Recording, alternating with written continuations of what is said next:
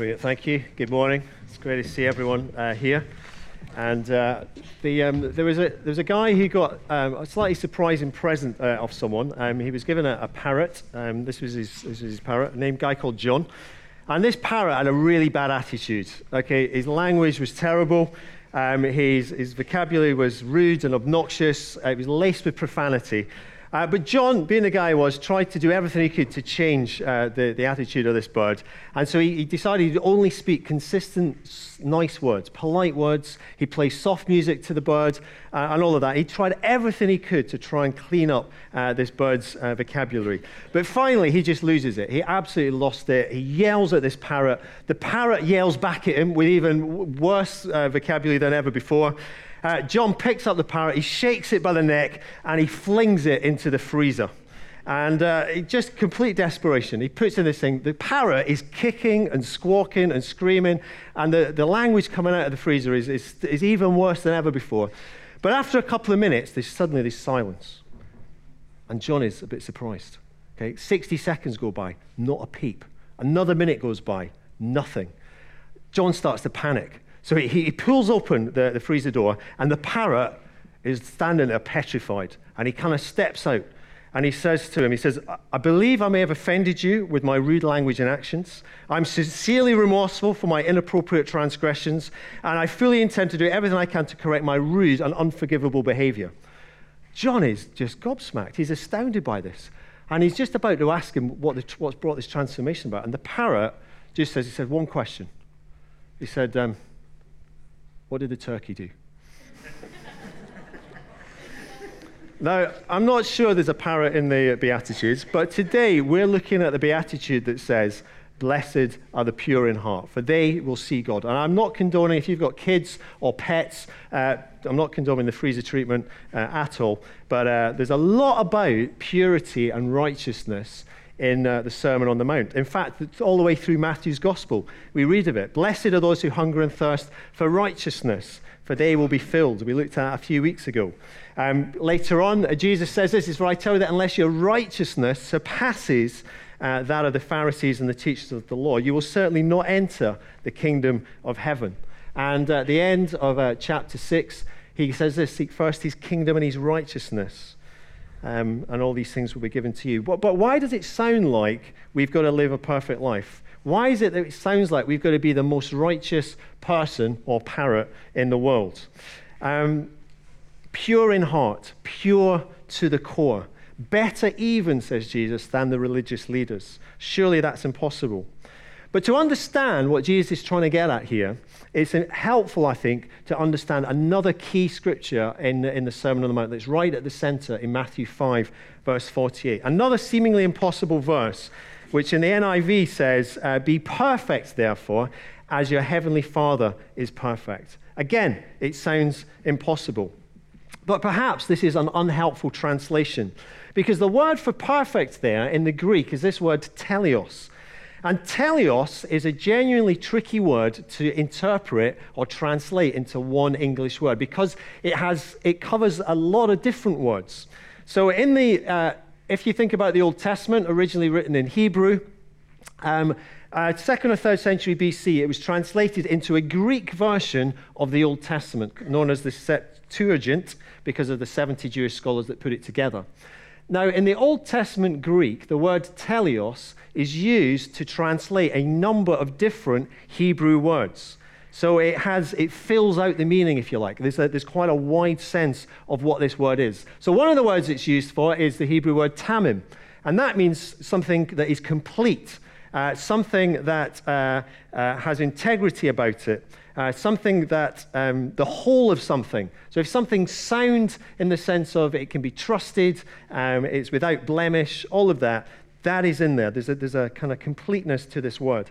But also it's used to translate sometimes the word shalom, which we might be familiar with, or its version shalem, which is about peace, it's about harmony, it's about the whole of life flourishing.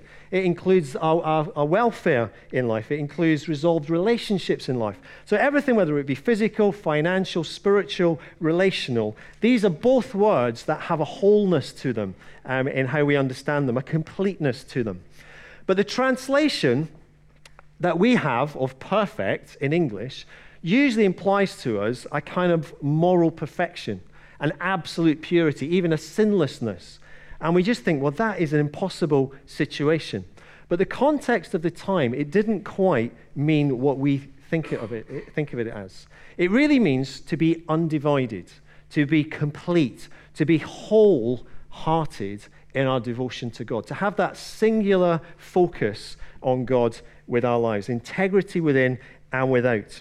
And in the Bible, these words were always used in the context of the covenant relationships, that we, as we've sung about this morning, that we have this unconditional, this relationship with God, or conditional in the Old Testament, unconditional in the New Testament.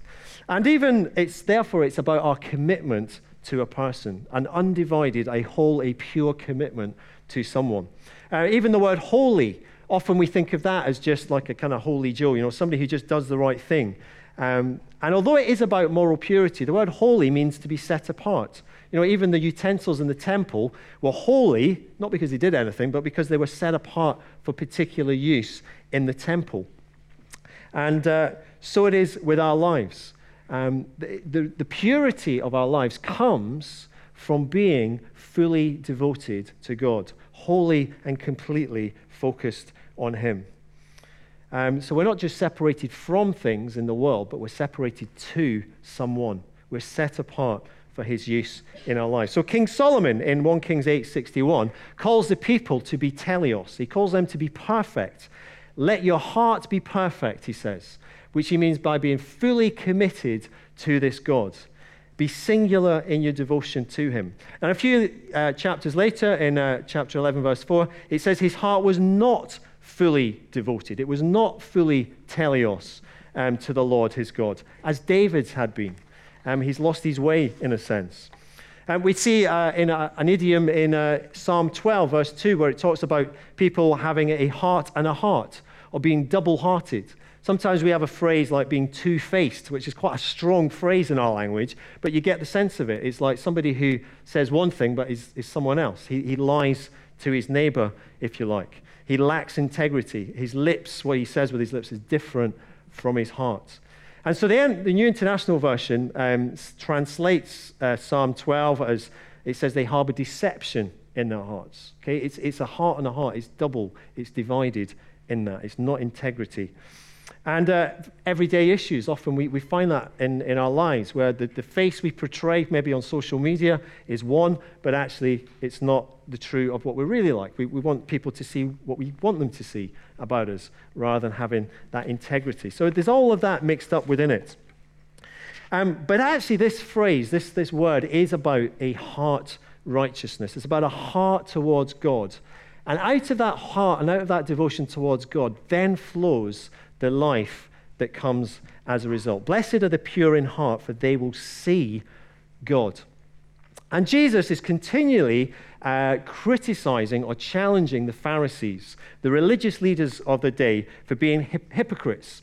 And we tend to use the word hypocrisy where perhaps a pastor preaches all the time on marital faithfulness, but then serially commits adultery.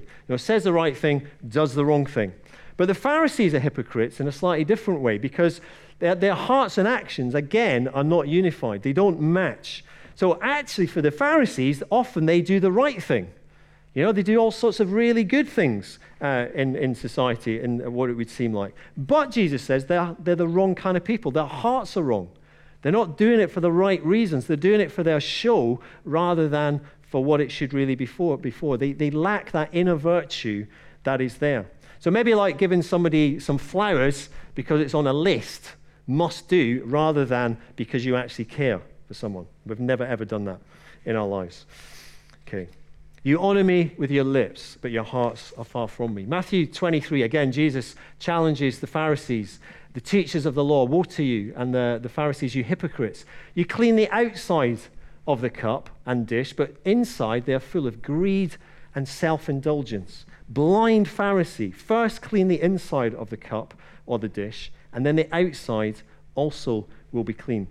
There's a disconnect here from their outer life and their inner life. Their actions and their hearts don't match. They're divided. They're not whole. And this beatitude is about having pure hearts. It's about having clean hearts. It's about having undivided hearts.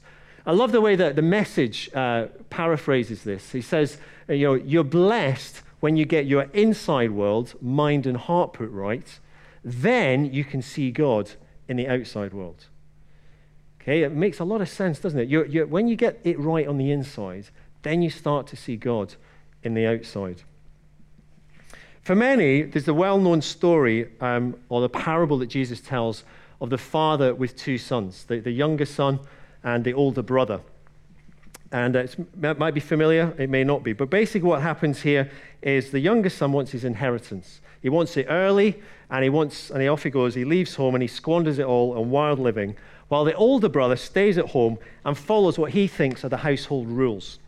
And the younger son goes off and he lives this life of license. He basically goes and does what he wants. He gives his purity away to the wrong people, and he seeks instant gratification in every area of life. That's the younger one. Whereas the older brother, he lives a life of legalism. He follows the rules. He stays at home. He does all the right things behaviorally. I can't even say that word. But he does it at the cost of truly loving and of truly living. It's not here in his heart. One commentator says he turns his home into a place of rule following without love and without celebration. Now, here's the thing. Both of these lads have got heart issues that stop them seeing what God is really like. Neither of them get what their father is really like.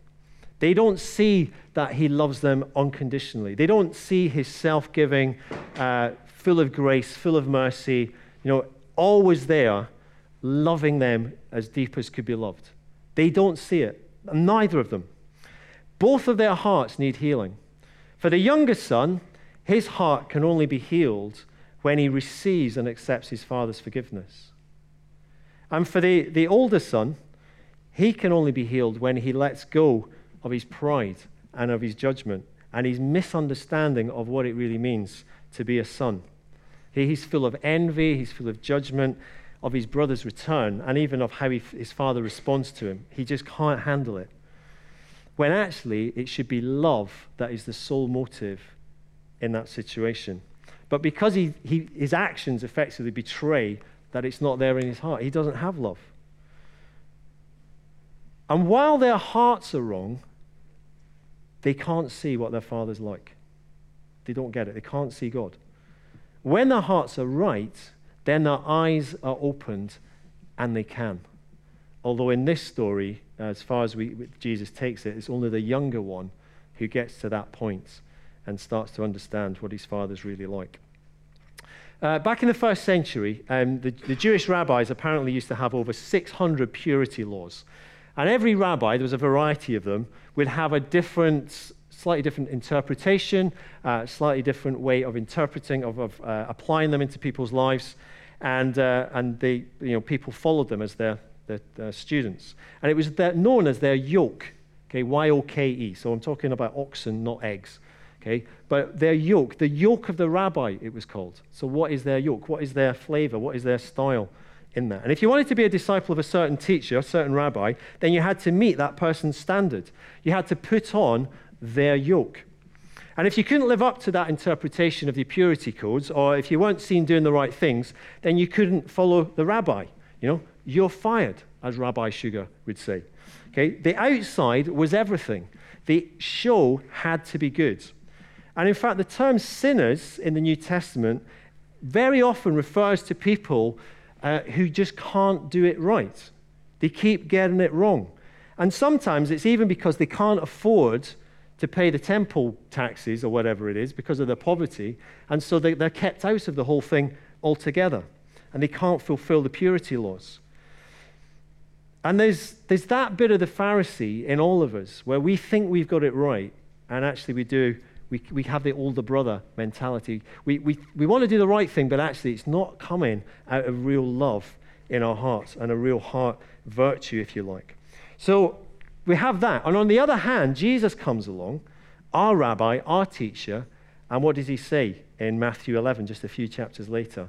My yoke is easy and my burden is light. Okay? He has a different way of approaching things. And so the key to this blessedness, the blessedness of this beatitude that we can experience, the key to seeing God, the key to getting it, is purity of heart. It is an undivided devotion to God. It's an inner attitude towards God and towards others that then flows out in our behavior around. This teleos heart righteousness. And you see it all the way through the Sermon on the Mount. I mean, Matthew 5 just gives you example after example of what that heart righteousness looks like. Let your yes be yes. What it is about relationships, what it is about this. Love your enemies. You know, it's something that he's writing here. Lots of worked examples there. Chapter 6 goes on and talks about treasure, talks about our money. And I want to use that as a worked example for our own lives because it just gets to how we respond and how we react. But it actually applies to every single area of life. So here's the worked example. Jesus says, where your money is, there your heart is. There your heart is. If your heart is for the kingdom transformation of our neighborhoods and of our city through the local church and the world, then that's where we should invest our treasure. He says you can't serve two masters, says Jesus. You can't serve both God and mammon. You know, if your heart is divided, you won't see God. You won't get it. You won't get what this treasure in heaven is all about. You'll miss out on the blessing. So there's two guys in a church. The pastor's preaching. It's a good balanced teaching kind of program that they have. You know, they talk about people living within their means. They talk about dealing with debt and all of that. But this is the talk on giving. Jack hates this talk, right? But there's another guy, Joe, who loves this talk. So Jack, he hates it because he's got some plans. He's got some financial plans for life. He wants to get from A to B. And he knows, he's looked down, he's all the things, you know, he's got Christmas coming up, he's got holidays to plan, he's got a mortgage to pay and the rent to pay or whatever, he's got his kids to get through university, he's got all sorts of stuff that he's planned. And he's done the maths, he's done the spreadsheets, and he's worked out it takes 100%, at least 100%, possibly more, but it takes 100% for him to get to A to B. He's run the numbers, and he's absolutely convinced. It doesn't matter what God says, doesn't matter what God promises, doesn't matter what the Bible says. As far as the maths go, that doesn't stack up, so that's his plan. You know, in worship, he loves singing the songs that we love singing. You know, I love you, Lord. I need you, Lord. I depend on you, Lord. I surrender all, Lord, except this bit of my life, or except that bit of my life. He has a divided heart. In the row behind Jack is a guy called Joe. And Joe has the same goals. He also wants to get from A to B. But Joe's heart isn't divided. He's serving God first, not mammon. And he believes that God's words are true. And he believes God's promises that he'll provide. And he believes that the Holy Spirit is powerful and that a pure heart devotion is important and matters in his life. So Joe decides he's going to trust getting from A to B with 90%, or it could be even less. And he's going to give God and his purposes at least the first kind of 10% of what he gets. That's what he's decided in himself. And Joe believes that God will get him from A to B on 90%. But he also believes that God will get him to C. And C is the place where supernatural things happen. C is where he's going to see God move in extraordinary ways. And in fact, it's not just over there, it's actually all the way through between A and B as well. Because he trusts God. He might see God's supernatural provision. He might buy a washing machine that lasts forever. I don't know how it's going to happen. He might find an unbelievable opportunity that comes his way that he would never have dreamt of because he started to trust God with the whole of his life. Interestingly, the other time that this word teleos, this word perfect, is used in Matthew's gospel is with the rich young man when Jesus is approached by him. And he says, you know, what commands should I follow? And he says, well, tell me which ones you know. He says, well, they're all good. And he says, if you want to be perfect, if you want to be teleos, one more thing you must do. Sell all your possessions, give to the poor. And basically, it's about a heart trust. It's about a heart trust with practical action, which in his case and in that situation is a generous spirit. But coming back to the two guys, here's the thing. Joe thinks Jack is an idiot. And Jack thinks Joe is an idiot. Jack can't believe that Joe's falling for this. I've done the maths, mate. I've run the numbers. You know, you can't believe you're injecting faith into numbers. You're an idiot. And Joe's going, oh, Jack. He said, you might get from A to B. In fact, I hope you do get from A to B. But on your own, you know, you're never going to have God's supernatural activity in your finances. Are you just going to say it's the maths and you're going to let Mammon have his way? And to be honest, he can't always be trusted. I mean, it's a shaky world we live in. And you're going to do all that on your own? Not fully devoted to God? Can't you see the treasure in heaven bit? Are you blind to that? You're an idiot. They both think the other one is an idiot. And the challenge is, which idiot do you want to be? Okay? Do you want to be a Jack kind of idiot, or do you want to be a Joe kind of idiot? Jack's way is actually quite a lonely way. Joe's way is an adventure, it's faith-filled, and it is hope-filled. And as a result of it, the food bank gets filled and poor people eat. And the church makes a difference, and heaven gets populated because of that.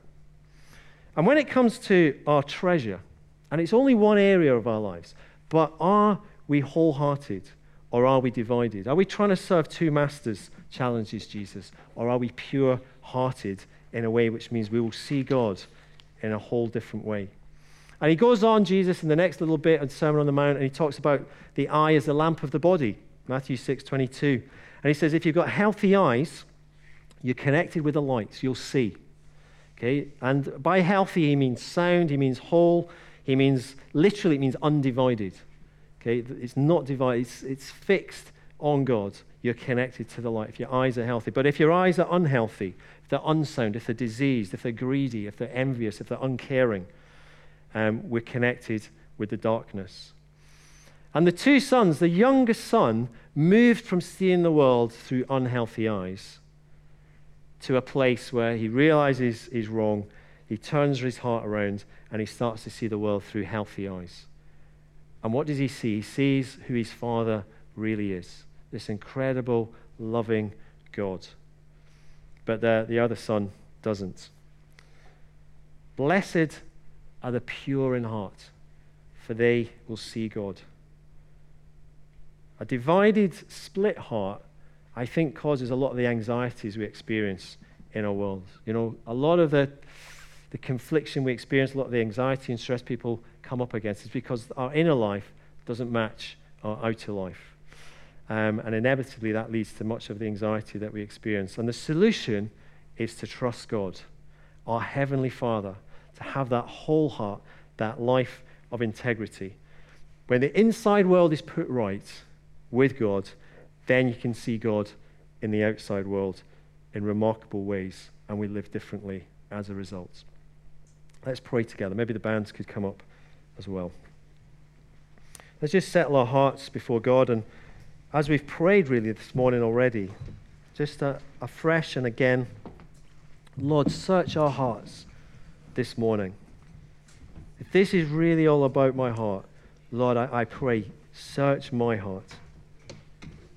It may be that this morning that he shows you that there is, or has shown you that there is forgiveness that you need to receive for some aspect of your life. There's some bit that has been divided, some bit that has not been devoted to God, then you need to ask his forgiveness.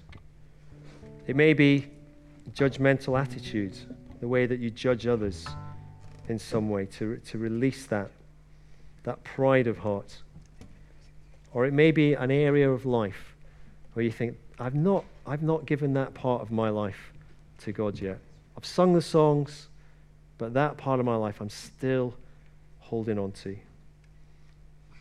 So Holy Spirit, I pray that you would speak into each of our hearts and lives. And Holy Spirit, we pray that you would heal each parts of our lives. Heal our hearts, Lord, so that we can see you. In Jesus' name, amen.